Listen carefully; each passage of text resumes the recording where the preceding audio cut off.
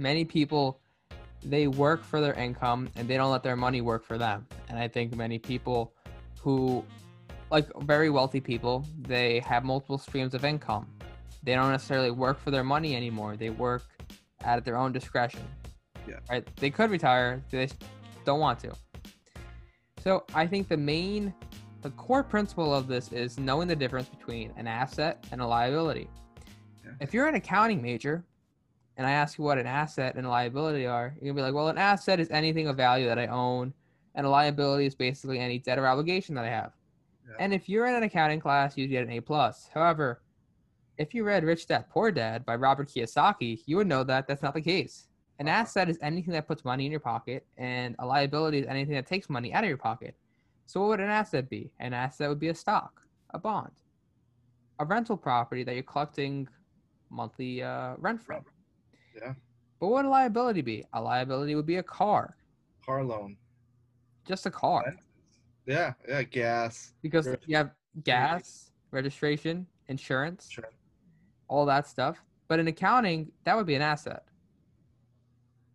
Yeah. And there's the depreciation of the value of the car. It drops 10 to 20% as soon as you take it off the lot. Yeah. So it's hard. Having a primary residence that doesn't generate you any income because you have to pay all the utilities and property tax on the property in addition to a mortgage. Yeah. So many people see, oh, I'm buying a house, I'm buying a car, that ups my net worth. Your net worth is meaningless. The cash flow your assets can generate you is all what really matters at the end of the day. If I have a rental property that's generating me $1,000 a month, that's an extra $12,000 a year in my pocket that I can invest in more property. I can use it to pay my expenses at my other house, things of that nature. If I have, I don't know, if I have a $1 million home that I'm living in, my net worth's over $1 million, but I'm not selling the house anytime soon, and I have to pay.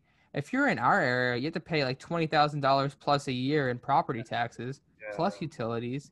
If you have a TV, you got to pay your TV bill. If you have a car, you got to pay your car bills.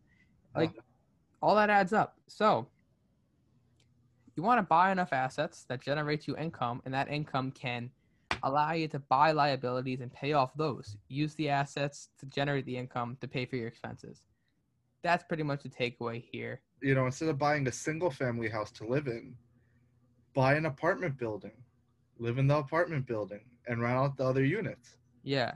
It's called house hacking, guys. You buy a multifamily unit, you live in one of the several units in the property, and you allow the other rents, the other properties, you allow that rent that you collect to pay off all of your expenses, including the mortgage. The mortgage literally pays for itself. The property is paying for itself in that sense.